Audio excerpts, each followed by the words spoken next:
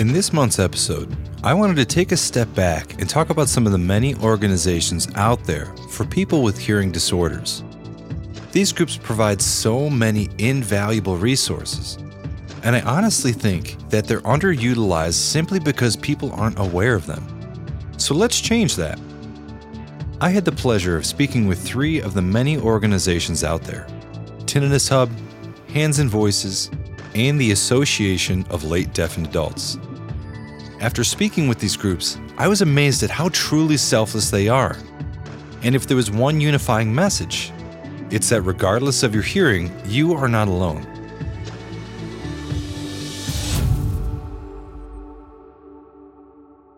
Support for the Hearing Tracker podcast comes from Nuheara. Nuheara is transforming the way people hear by creating personalized hearing solutions that are multifunctional, accessible, and affordable.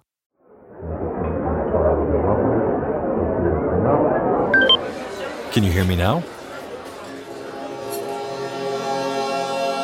This is the Hearing Tracker podcast from hearingtracker.com.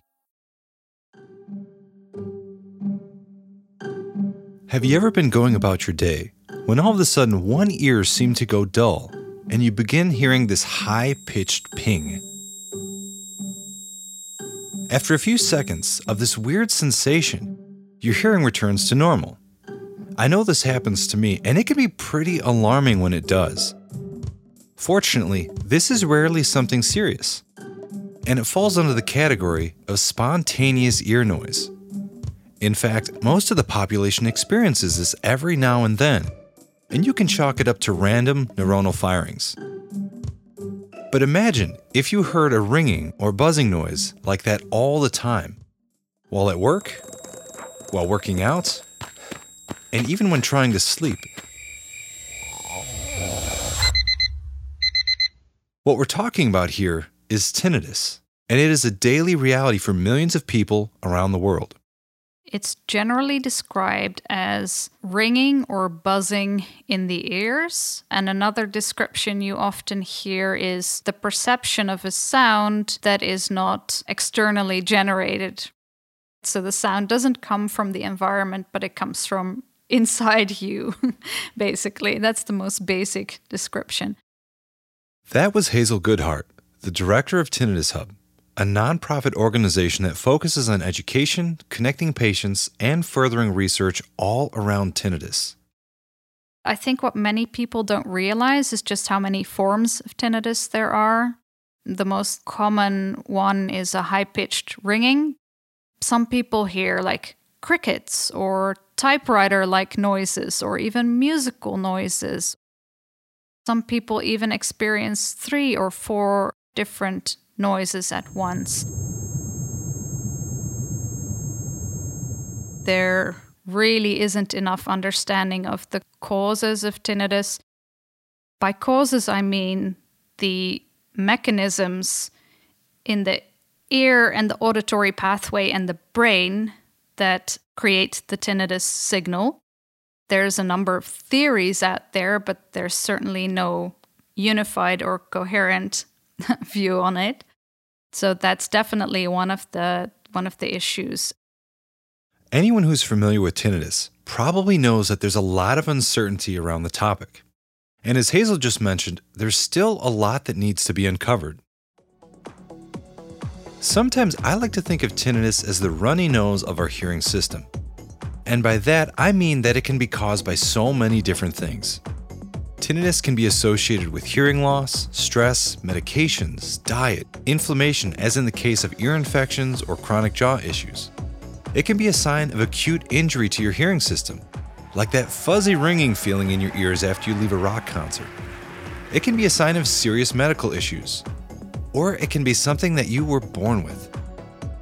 In fact, much of the population will hear some type of tinnitus if they're in a quiet enough space. You can try this right now, in fact. Walk into a quiet part of your house.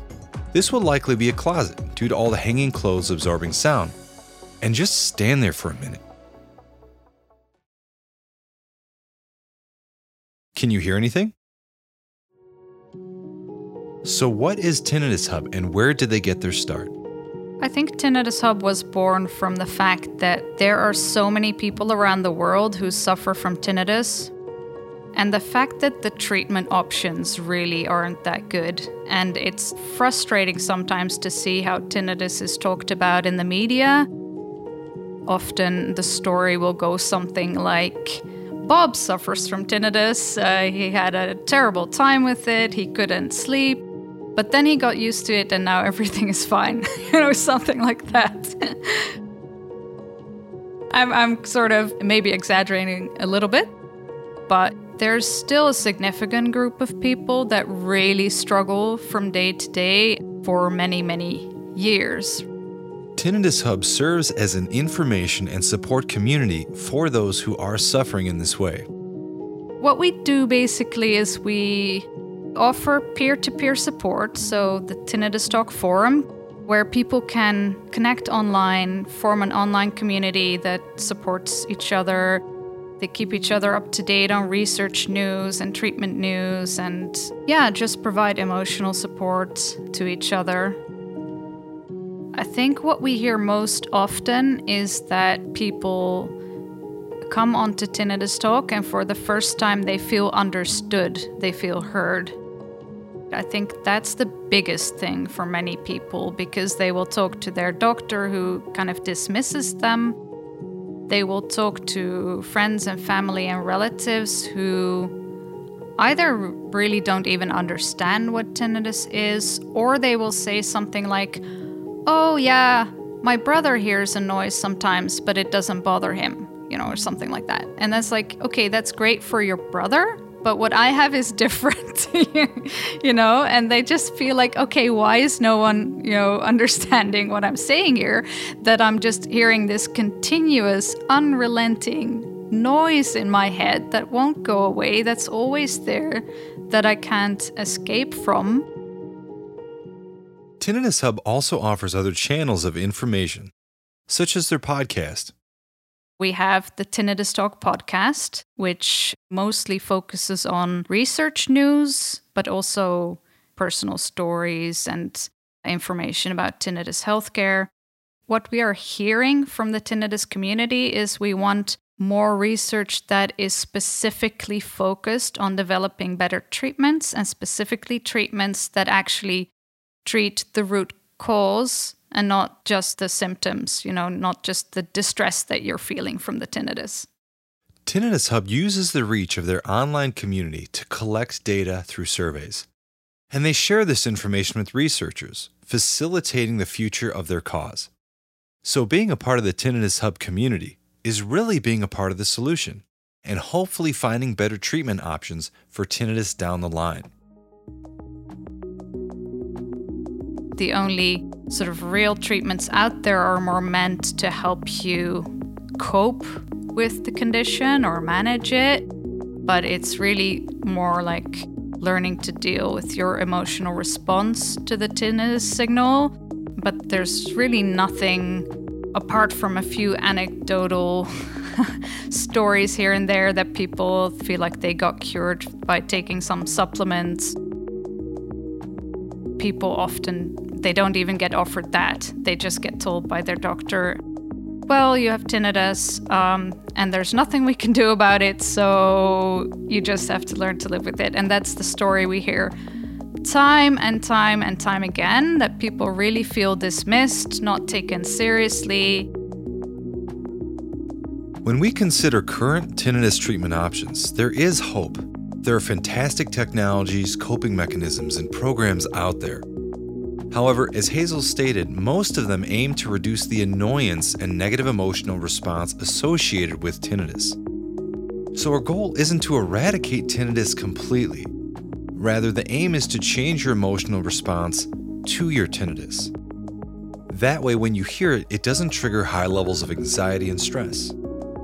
The more effective treatment options involve education, stress reduction, and other forms of behavioral intervention. Now, if you're thinking that sounds like a lot of work, don't worry. There are lots of options out there. And many people experience tinnitus relief by visiting an audiologist and simply treating their hearing loss.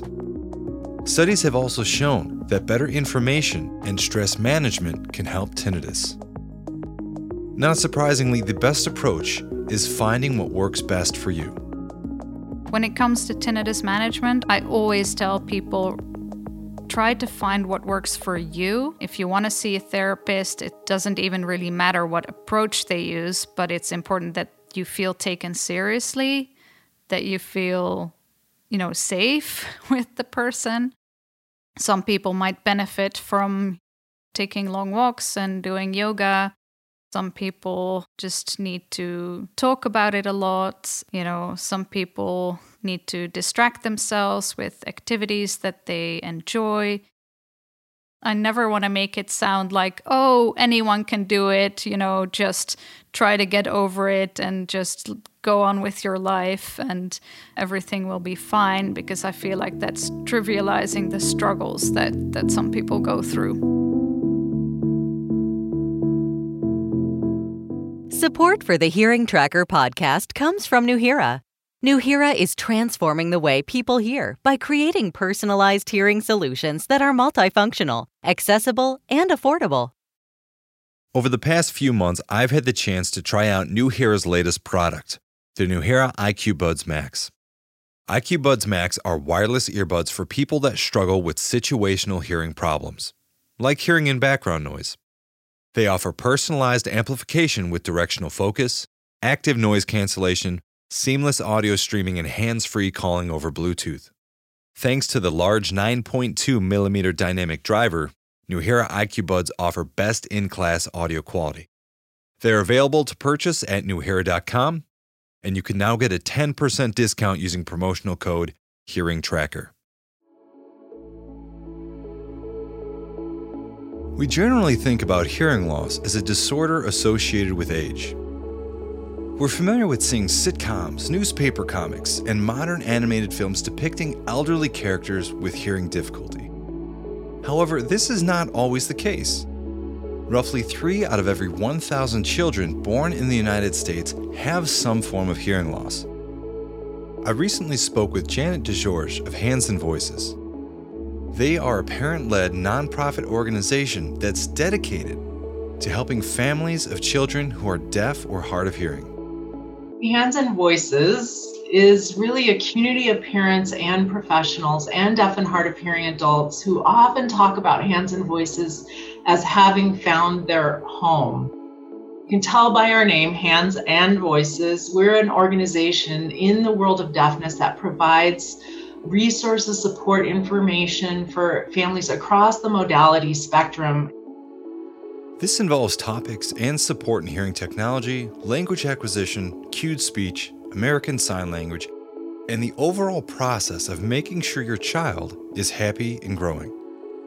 First of all, I would always want parents to understand and know that you're not alone. Hearing loss is considered a, quote, low incidence disability, and so in general, 90 to 95% of kids who are born with hearing loss are hearing parents. And so I think for most of us, we start this journey in a bit of a vacuum.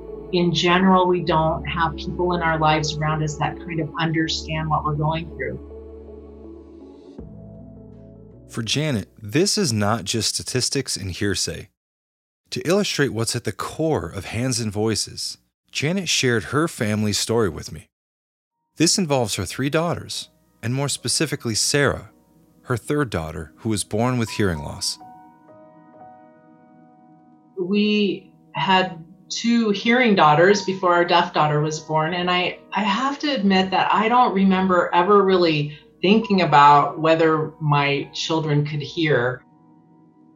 Her age of identification was at the age of 2, and this was a result of time passing in our family with 3 small kids where questions began to arise in my mind about Sarah's ability to hear. There was about an 8 or 9 month period of time where some things would happen. For instance, I would come into her room and she'd be facing the other direction in her crib. And when I'd say, "Hi, Sarah," she wouldn't turn around until she saw me. It was through that period of time that I always look back with regret on, because it was a period of language development we could have helped her with, but I tended to just I tried to just ignore it and think, oh no, she's okay. And so that was a real period of time of personal and emotional struggle. But once we found out she was deaf, of course, we went through sort of the emotions of what that would mean to her life. And that's, I think, a part that all families go through. I think coming to terms with hearing aids was also the emotional part of our journey in the beginning, because it was the physical representation of a quote disability. And I think for me, I had rarely in my life met anyone who was deaf or hard of hearing as a child. So I think we always think about hearing aids as something old people wear. But we had really good audiologists by our side. We had really good early interventionists that kind of helped us through that period of time in terms of our decision making around the use of sign language, the use of hearing aid technology, and things like that. Once we began to understand the importance of hearing healthcare, I began to understand as a parent some of the things that were impacted by Sarah's hearing loss. So for instance, incidental learning. So we know that 80 to 90% of learning in the classroom is learned by kids incidentally, not just what they're hearing from the teacher, but overhearing conversations from others, the ability to be in a small group and talk back and forth and hear what others are saying. And so it was kind of eye-opening for me. Janet's personal experience with hearing loss drives her passion to help others. She's committed to improving awareness, early detection, and advocacy. Hands and Voices has helped give her a platform to do this, along with other parents, so people get the support they need. Families going to our website would first find a map, and you would click on the state that you live in, and you would be able to find parents in your area who have been through this journey. And Hands and Voices has a program called Guide by Your Side. And these are parents of kids who are deaf or hard of hearing, and also who have had some basic level of training around how to provide support. And our organization uses the terminology of unbiased support, which means we're there to support families without trying to manipulate towards decisions. So the first thing families will find is a safe place to bounce their own feelings, thoughts around that towards other parents. We know that information and knowledge brings power. And so we have a lot of information and resources. We just have hundreds of articles on our website that talk about the experience of parents and deaf hard of hearing adults. Hands and Voices has resources for nearly everything imaginable. A few that stood out to me is the educational program called ASTRA, which stands for Advocacy, Support, and Training. This is geared towards school-age kids and helping make sure your child is receiving appropriate access to education. There's also the Observe, Understand, and Respond project. This resource is all about safety, as children who are deaf or hard of hearing are at higher risks for both abuse and neglect. There's also a movement called Fostering Joy, which focuses on the bright side and magic of raising children. This program helps parents focus on being loving and making lifelong connections with their children. I really like to talk about Hands and Voices in terms of a safe place for families to receive support. Why is it important for parents to advocate for this? Because the person watching this the most is our own kids.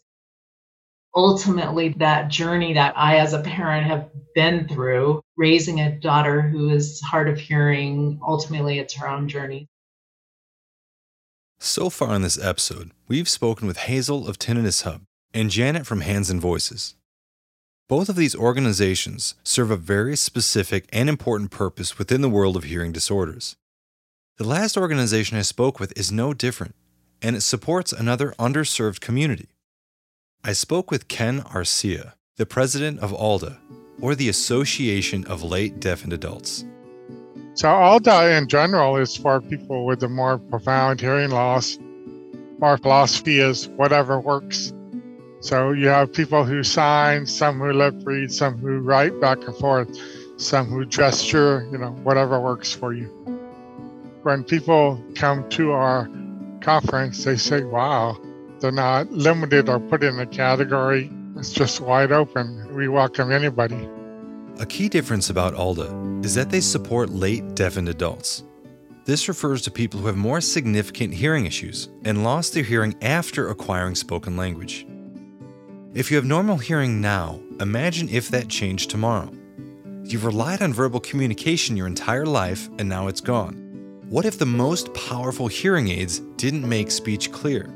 What if you also weren't a cochlear implant candidate? ALDA is a community of people who are facing or have faced these exact issues. Part of what ALDA does is, you're finding others like yourself.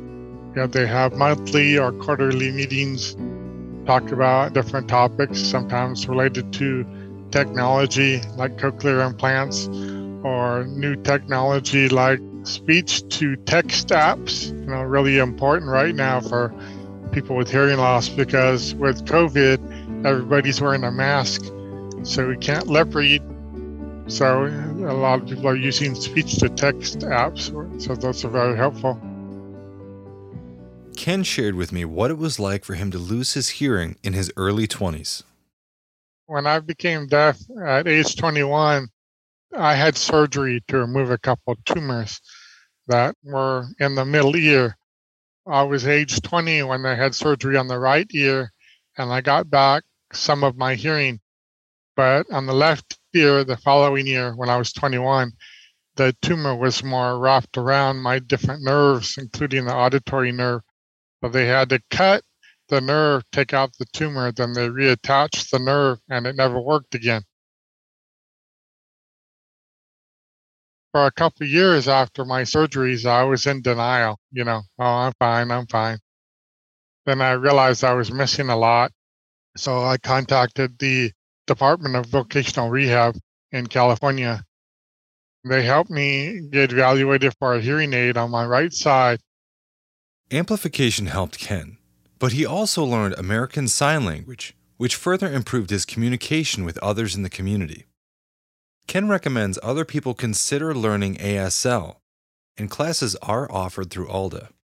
I think the biggest benefit, what I found for learning sign language, was that it helps you communicate with others, of course, who know sign language, and there's less chance for misinterpretation, miscommunication, misunderstanding, things like that. Once I learned sign language and I'm talking with other deaf people, I found my stress level just dropped. I'm just comfortable signing. On top of the resources available through their website and local chapters, ALDA also has an annual convention that has been dubbed ALDACon. People come from all over to learn and socialize. There are guest speakers, vendors, and workshops. On top of all that, there is also a special event that may surprise you. Starting in 1992 was the first time we had karaoke. These guys are really good.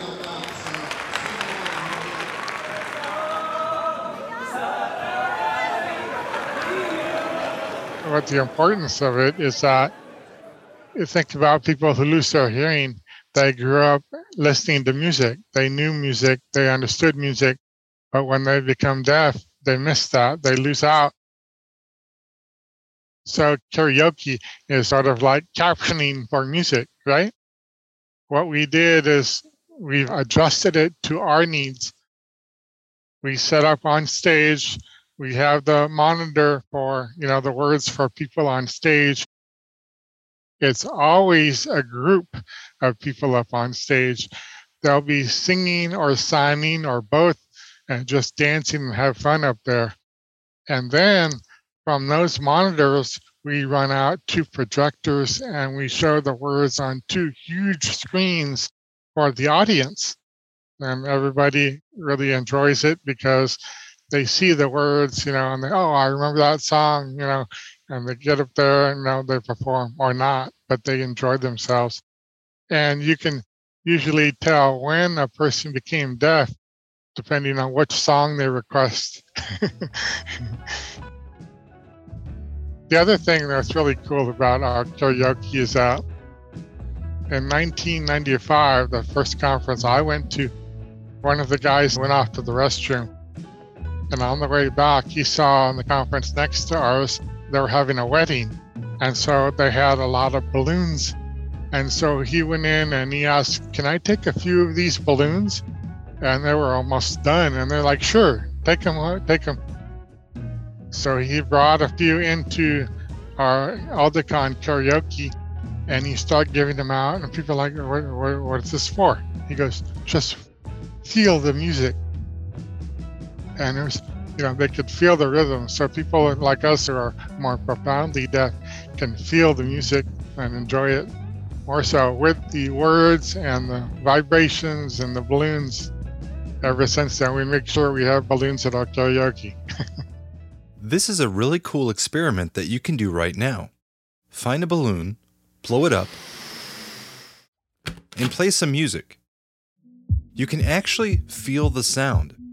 This happens because hearing is just our perception of extremely tiny vibrations of air pressure. Those vibrations start with the source, travel or propagate through the air, and interact with our hearing system. By blowing up and holding a balloon, you've essentially made a very large eardrum, a stiff but lightweight surface that moves sympathetically with the air vibrations. And don't worry if you don't have a balloon. You can try this with a styrofoam plate, plastic cup, or even something like a piece of paper.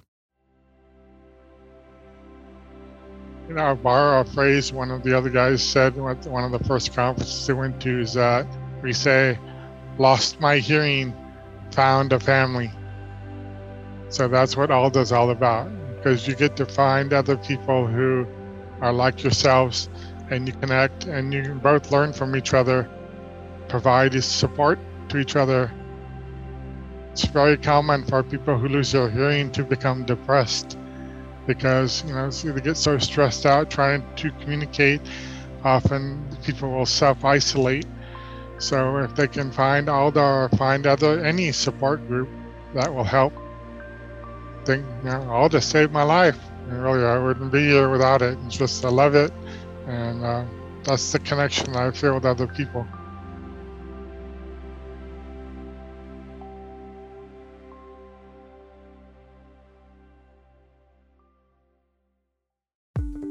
This episode covered just a few of the many organizations out there for people struggling with hearing disorders.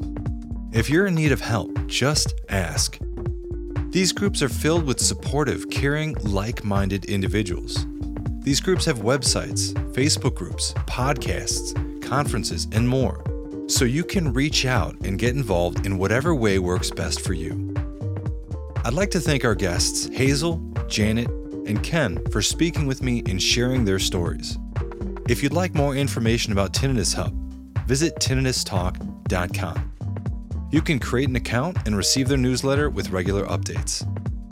If you are a parent of a child with hearing loss, you can visit handsandvoices.org.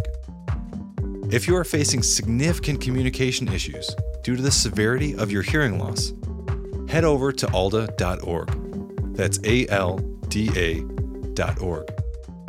The Hearing Tracker podcast is hosted by me, Dr. Steve Taddy. Each episode, we reach out to people with hearing difficulty and/or industry leaders to talk about the hearing system, innovative technologies, and what's to come. This episode was written, produced, and sound designed by me, with help from Abram Bailey, Bruce Smith, and TJ Bellick. If you liked today's episode, please consider leaving us a review and sharing this episode with someone who's struggling with their hearing.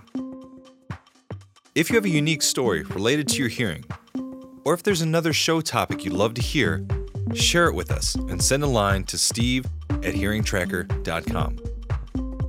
Finally, you can find much more helpful content and keep up to date by visiting us on Facebook, Twitter, or hearingtracker.com.